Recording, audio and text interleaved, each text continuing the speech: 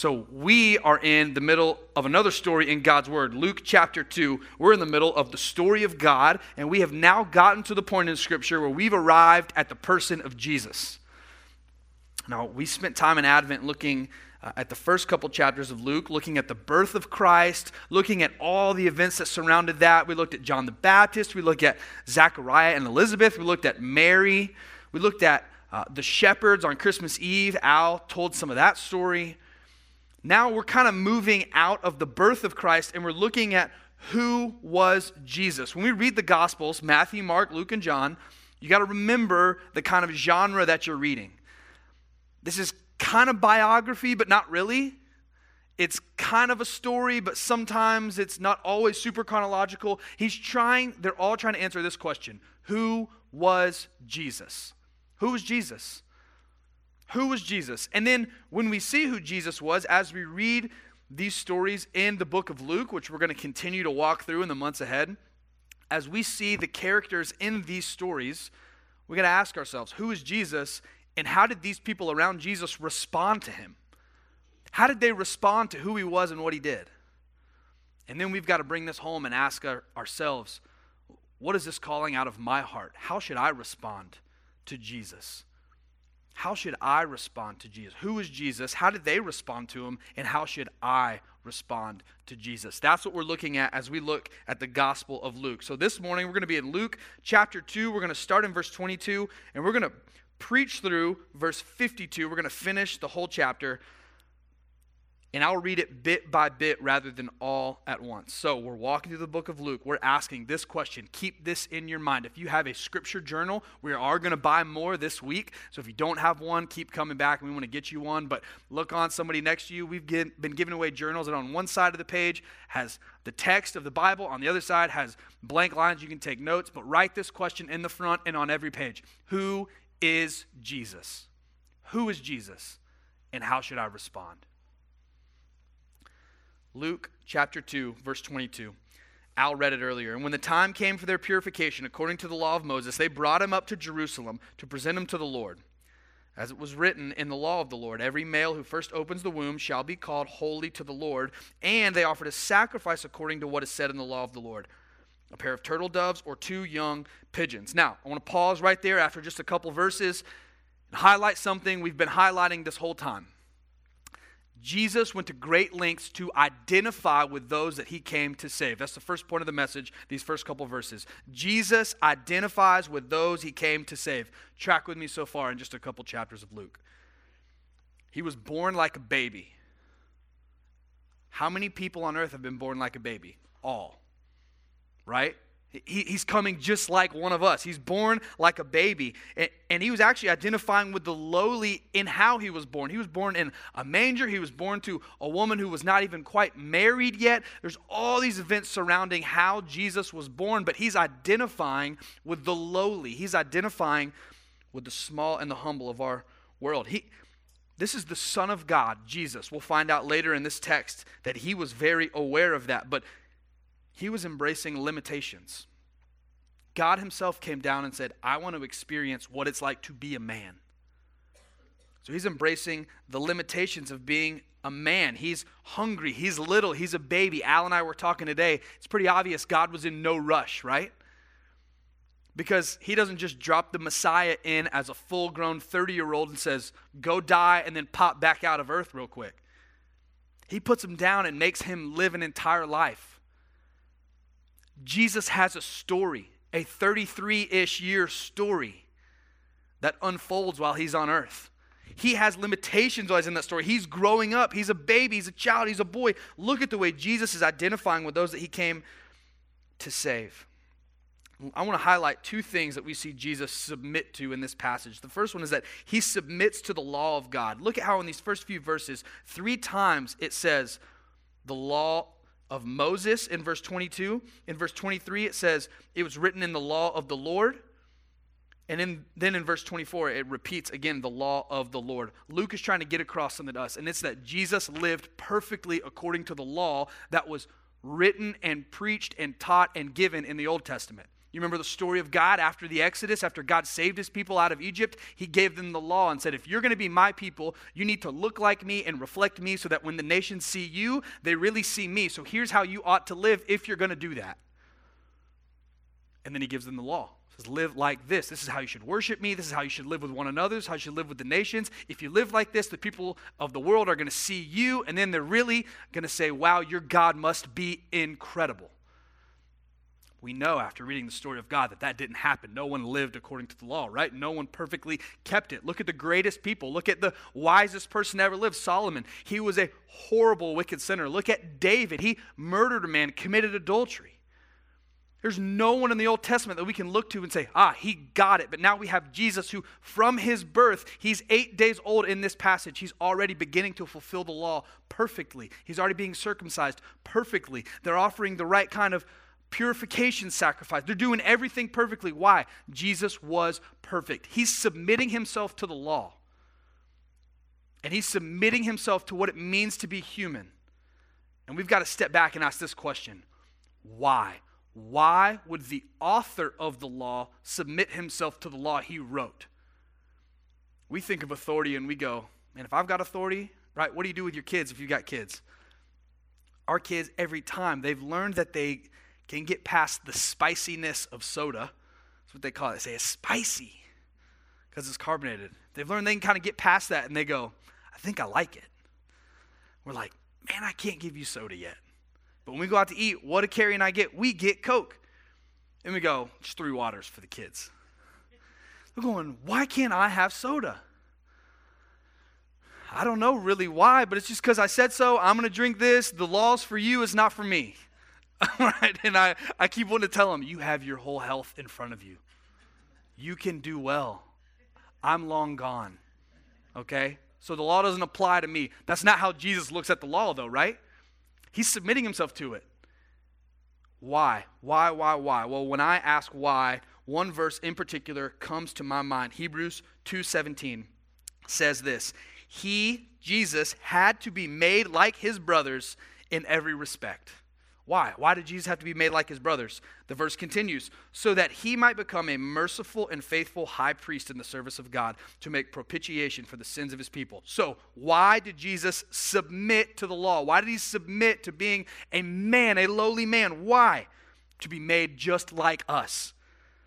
And why did he need to be made like us? Hebrews 2:17 says that it's because that's the only way he could really pay for sin. The only way he could really pay for sin is if all of us sinners, if he became just like us, but then he never sinned. That's the only hope we had for salvation, and that's why Jesus became a man. So that's the biblical reason why. I want to look at someone else who gives us a little bit of an imagination with it. Let's look at C.S. Lewis. He says it like this. One sentence. He says this about Jesus. You have in one man what all men were intended to be. You have in one man, Jesus, what all men were intended to be. See, no person has ever lived perfectly in the will of God, submitting to the things of God, worshiping the person of God, in the joy of God, like God originally planned in the garden. No one's done that. God's original intention is that he would be intimate with man, that we would have a relationship with him, that we would love him, that we would walk in his ways, we would enjoy his presence. But sin ruined all of that. No man has ever enjoyed that kind of fellowship. But Jesus is the prototypical man. What God designed from the beginning, Jesus is perfectly. Let's look again at C.S. Lewis. He says that we don't have to try to climb up into spiritual life by our own efforts. It's already come down into the human race. If we will only lay ourselves open to the one man in whom it was fully present, and who in spite of being God is also a real man, he will do it in us and for us. Jesus came to be what we never could. Jesus came to be what we never could, so that he could save us. This is the great offer of Christianity, that we can share in a life so much greater than ours. We can share in a life that's greater than any life we could ever possibly live if we had 1,000 tries. That's why Jesus lowered himself. The Son of God became a son of man so that we could become like the Son of God. Let's keep reading in the text and see more about what Jesus came to do and who he is. If we keep going, you see they're going to offer the sacrifice, and then in verse 25, they encounter a man named Simeon. Later on, Luke includes a little passage about a prophetess, a female prophet named Anna. And I want you to notice in verse 25 the way that Luke describes Simeon. It says he was righteous and devout, waiting for the consolation of Israel. Consolation of Israel is a way of saying the hope, the comfort, the salvation of Israel. He's waiting, knowing that God promised he's going to save him. But I want to highlight one word. It's the word waiting. We just came out of a season of Advent, which is an intentional season of waiting in anticipation. We were actually trying to put ourselves in Simeon's shoes. Simeon was waiting. He had not seen exactly how, exactly who, exactly when Jesus was going to come. He didn't even know his name was going to be Jesus. He just knew it was going to be this Messiah, is what the Hebrews called it. We use the word Christ, the anointed one from God that was going to be sent to bring salvation. He knew it was going to come. He didn't know when. And then we read that he was promised from the Holy Spirit. He was filled with the Spirit, and God promised him, you're not going to die until you see the Lord's Christ, the Lord's Messiah, the anointed one to bring salvation. You're not going to die before. You'll see him before you die. I promise.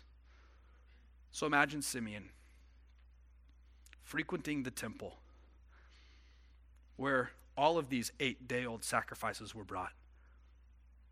How long do you think it was between when he had this promise from God and when he saw Jesus? Even if it was a year, 365 days. How many infants do you think were brought in during that time? I mean, thousands? How many do you think he looked at, wondering, is this the Messiah? Is this the anointed one?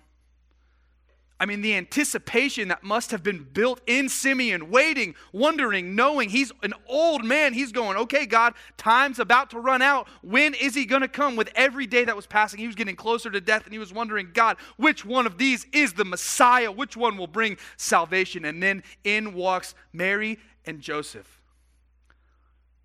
I wonder if at first, if the people who gave the poorer sacrifices kind of went in and went a different way than the people who gave the more wealthier sacrifices. And so I wonder if Simeon was maybe looking among the wealthy going, Messiah, Messiah.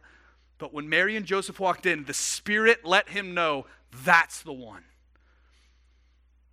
And he breaks out in a worshipful praise prophecy about this baby, 8 days old. Do you realize how small an 8-day-old baby is? And you hold this baby, miracle number 1, Mary lets a stranger hold her 8-day-old baby. Okay? And he takes this baby up, and read with me what he says. Lord, now you are letting your servant depart in peace. Translation, God, you can take me now. I can die. I've seen your Messiah. For my eyes have seen your salvation that you have prepared in the presence of all peoples, a light for revelation to the Gentiles and for glory to your people Israel. Notice how when Simeon is waiting, it says he's waiting and he's filled with the Spirit. So he's not just waiting wondering if, he's waiting wondering when. Waiting plus Spirit equals hopeful expectation. Knowing, sure that God will fulfill his promises. And that is faith. Waiting plus Holy Spirit equals hopeful expectation. And that's us. We're waiting, aren't we? The world groans. If you don't know, ask Rick the pain of moving away from people that he's known and loved and done life with. That's hard. If you don't know, go ask Luke and Rachel McElwain, who have twin boys and one is extremely sick right now. If you don't know that creation's groaning, go find someone, or maybe you don't have to. Maybe this is your story of brokenness and pain. But we endure all of that now, knowing that one day God will make all of the sad things come untrue.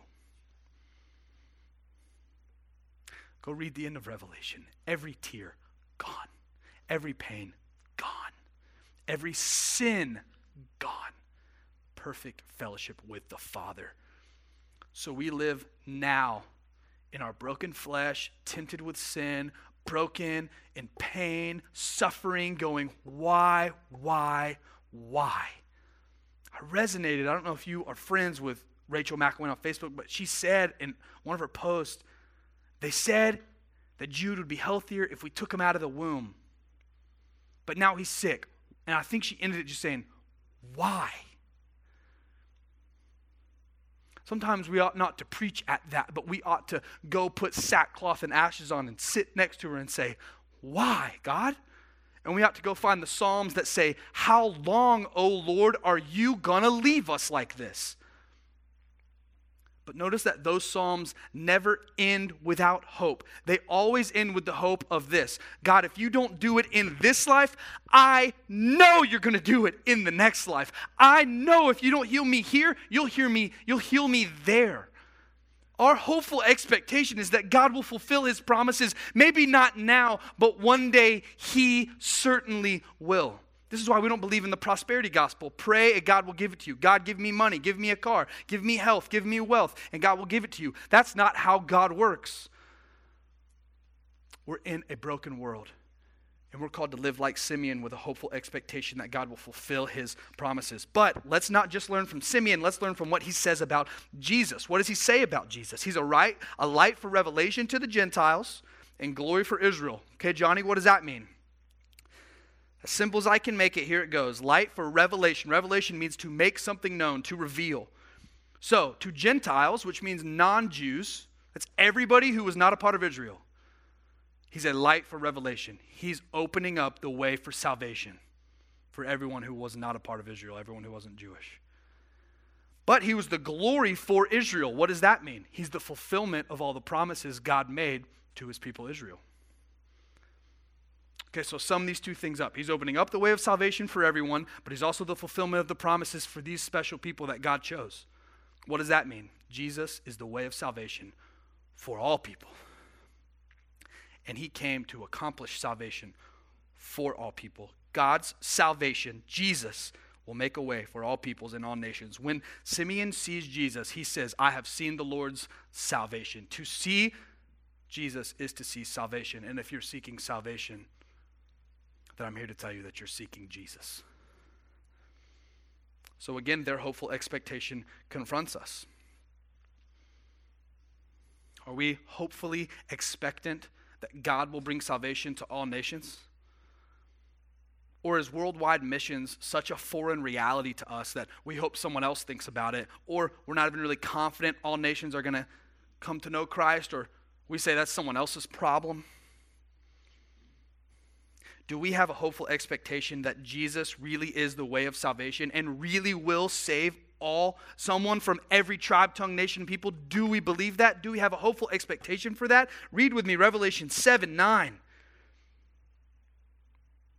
The Apostle John has a vision given to him by God of being around the throne of God, surrounded by brothers and sisters from every tribe, tongue, people, and language, as they worship God. Is that our hopeful expectation? Because if we're really going to talk about the fulfillment of Simeon's prophecy, it didn't just happen during Jesus' lifetime. Simeon's prophecy will not be completely fulfilled until this moment in Revelation 7, when every tribe, every tongue, every nation, every people are surrounding the throne of God, worshiping. And let me tell you today, Simeon's prophecy is still not fulfilled because there are unreached people groups everywhere in this world, hundreds of unreached people groups in the United States. That means entire people groups. When I say people group, I mean they have their own culture, values, language, and there is no gospel witness among them. They have no access to the good news about Jesus. Simeon's prophecy remains unfulfilled because all of the Gentiles, all of the non-Jewish people groups in the world have not yet experienced the light of God's revelation. So we need a hopeful expectation for Revelation 7:9 for two reasons. One, our world is increasingly ethnocentric, racist, hostile, elitist, angry with people who don't look like us, dress like us, talk like us, increasingly segregated, increasingly monoethnic in everything that we do.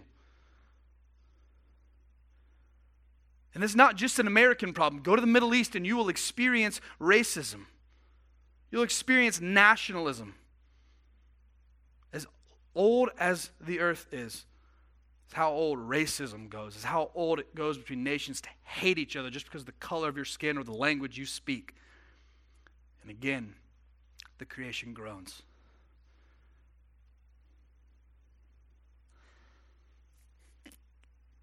The racism of our world should cause us to hopefully expect Revelation 7 when the diversity of the kingdom confronts every assumption of our hearts. As if God will speak English. As if Jesus was white. Revelation 7 confronts all of that. Don't let the paintings of our Christ fool you. But the second reason we should have a hopeful expectation of Revelation 7:9 is the much larger picture. And it's what all those nations are doing around the throne. It's that God is worthy of our praise from now for all of eternity. That's why we should have a hopeful expectation that Jesus will complete this work among all the nations. It's that God is worthy of the praise of all the nations. He is worthy. Let's move on quickly to the last section. An interesting story that I read as a kid, and I went, see, Mom, Jesus disobeyed his parents. I don't know if you were like me, if you ever read Luke 2. His parents leave, they go to Jerusalem for the Passover, they stay, they celebrate the feast. They're leaving probably in a big caravan to make the trek, probably about 3-day journey back up to Nazareth. They get however far away and realize, oh no, we lost Jesus. At which point Mary goes and finds Jesus, scolds him. And look at what she says. Son, why have you treated us so? Behold, your father and I have been searching for you in great distress. She kind of slaps him on the wrist, right? Come on, Jesus, we got to go home. So we got halfway home, had to come back and get you, and now we got to go back again. What are you doing? So let's zoom out from the story for just a second. Pastor Al said it, I think it was last week, but you see this phrase repeated where Mary treasures up all these things that Jesus is doing. She's treasuring them up in her heart. That's probably a clue that when Luke put all this together, this story, he probably went and interviewed Mary. So I want you to imagine with me what this interview looked like. Probably wasn't a day. Don't think of Barbara Walters special, 60 minutes. You got an hour to ask a bunch of questions, and then you're moving on. You got to pre-screen all your questions. This is probably like, they probably spent some time together, right? This is a lot of stuff he wrote down. And I imagine this probably wasn't one of the first stories that was told. Don't think that Mary just told him a bunch of stuff in order that we have it in Luke. Imagine she's telling him all these stories, and at one point Luke stops, and he just says, wait, when Jesus was a boy, did he know who he was? Right? Like you have these prophecies, Mary, of people are telling you he's going to be great. He's going to be the Son of the Most High. He's going to be this king that rules forever. He's going to be the Messiah. Remember when he's interviewing him, right? He's interviewing Luke's interviewing Mary after Jesus has been resurrected and ascended back to heaven. So now she knows, and hindsight's 20/20, right? So he's talking to Mary and he's like, okay, when he was little, what was he like?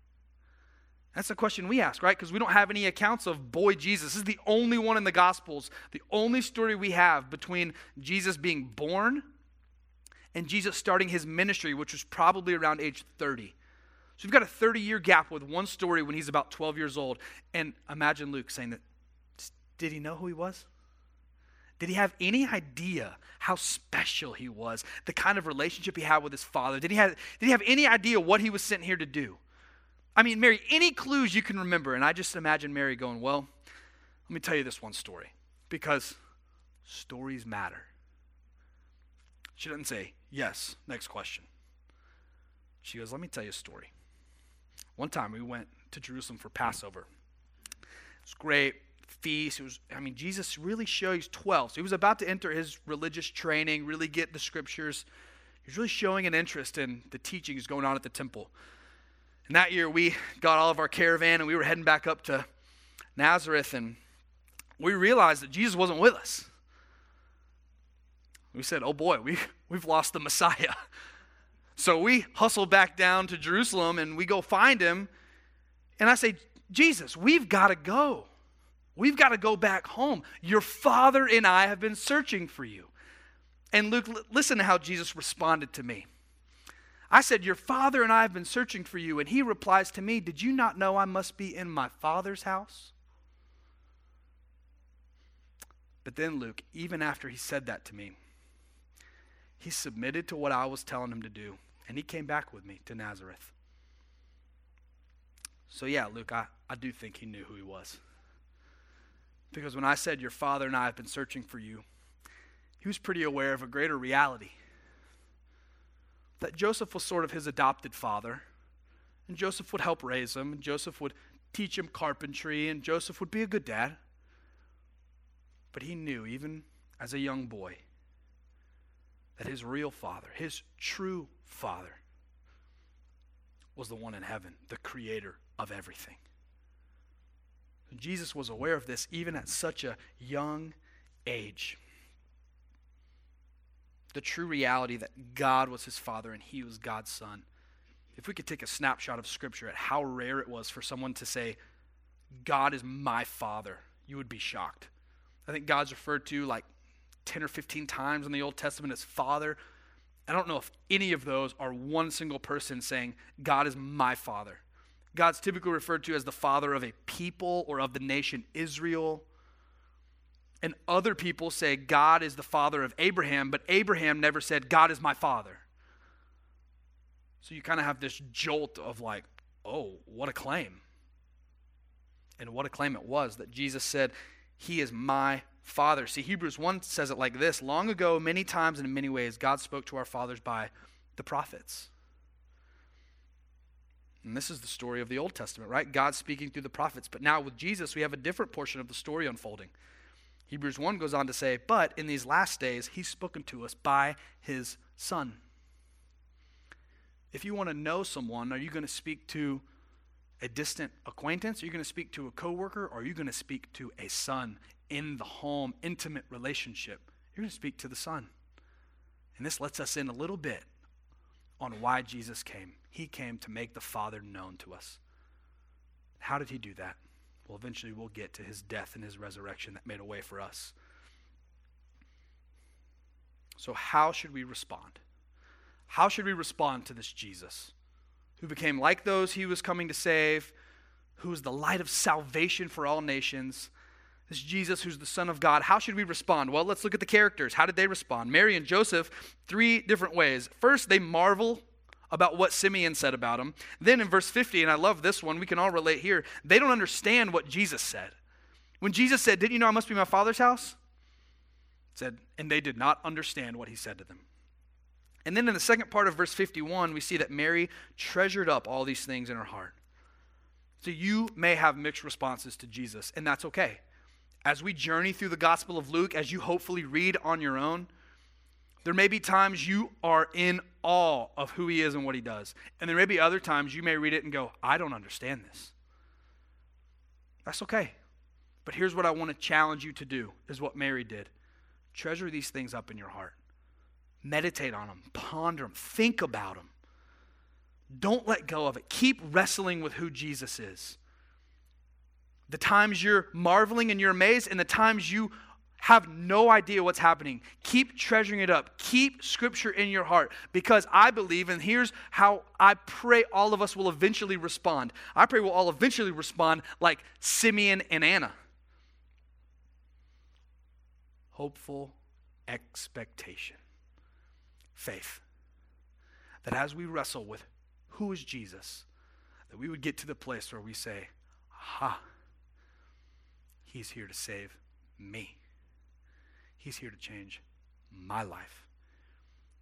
He's here to change not necessarily my circumstances, not necessarily my income, not necessarily my relationships on this earth and what I want or don't want. He's here to change my hope for the future. He's here to make promises to me that can never be shaken. So as you marvel and as you question, please treasure up, because I pray that we would all end in a hopeful expectation. that God will radically change us through Jesus that he has sent. So I want to speak to two people as we close and as Jake's going to come up and lead us in another song. First, we just celebrated Christmas, Advent, the coming of Jesus into the world. And I've got to ask, has Jesus come into your heart and life? And if he's not, then today is your day. Come celebrate the work of Jesus. Come receive him with hopeful expectation. Come receive him with faith in your heart that he's come to save you, to open up the way of salvation for you. Today's your day. If he has come into your heart and life, then I want to encourage you with the characters in the story today. I want to encourage you with Mary and Joseph. Would you treasure these things up in your heart? That may mean slowing down and thinking about it. Would you allow the person of Jesus to make you uncomfortable, make you squirm, make you question the way that you live, so that you become discontent with just this world and the way things are here, but you begin to groan? You begin to realize things aren't the way they should be. And I'm a little too comfortable here. I'm a little too earthly minded. I'm a little too settled with here and the way things are here. My hope is on something that's on this side of death. But I pray that all of our hopes would be moved beyond that. As I heard someone say this week in the sermon, I pray that we would have a 1 trillion-year view of our life, not a mere 80 or 100 years.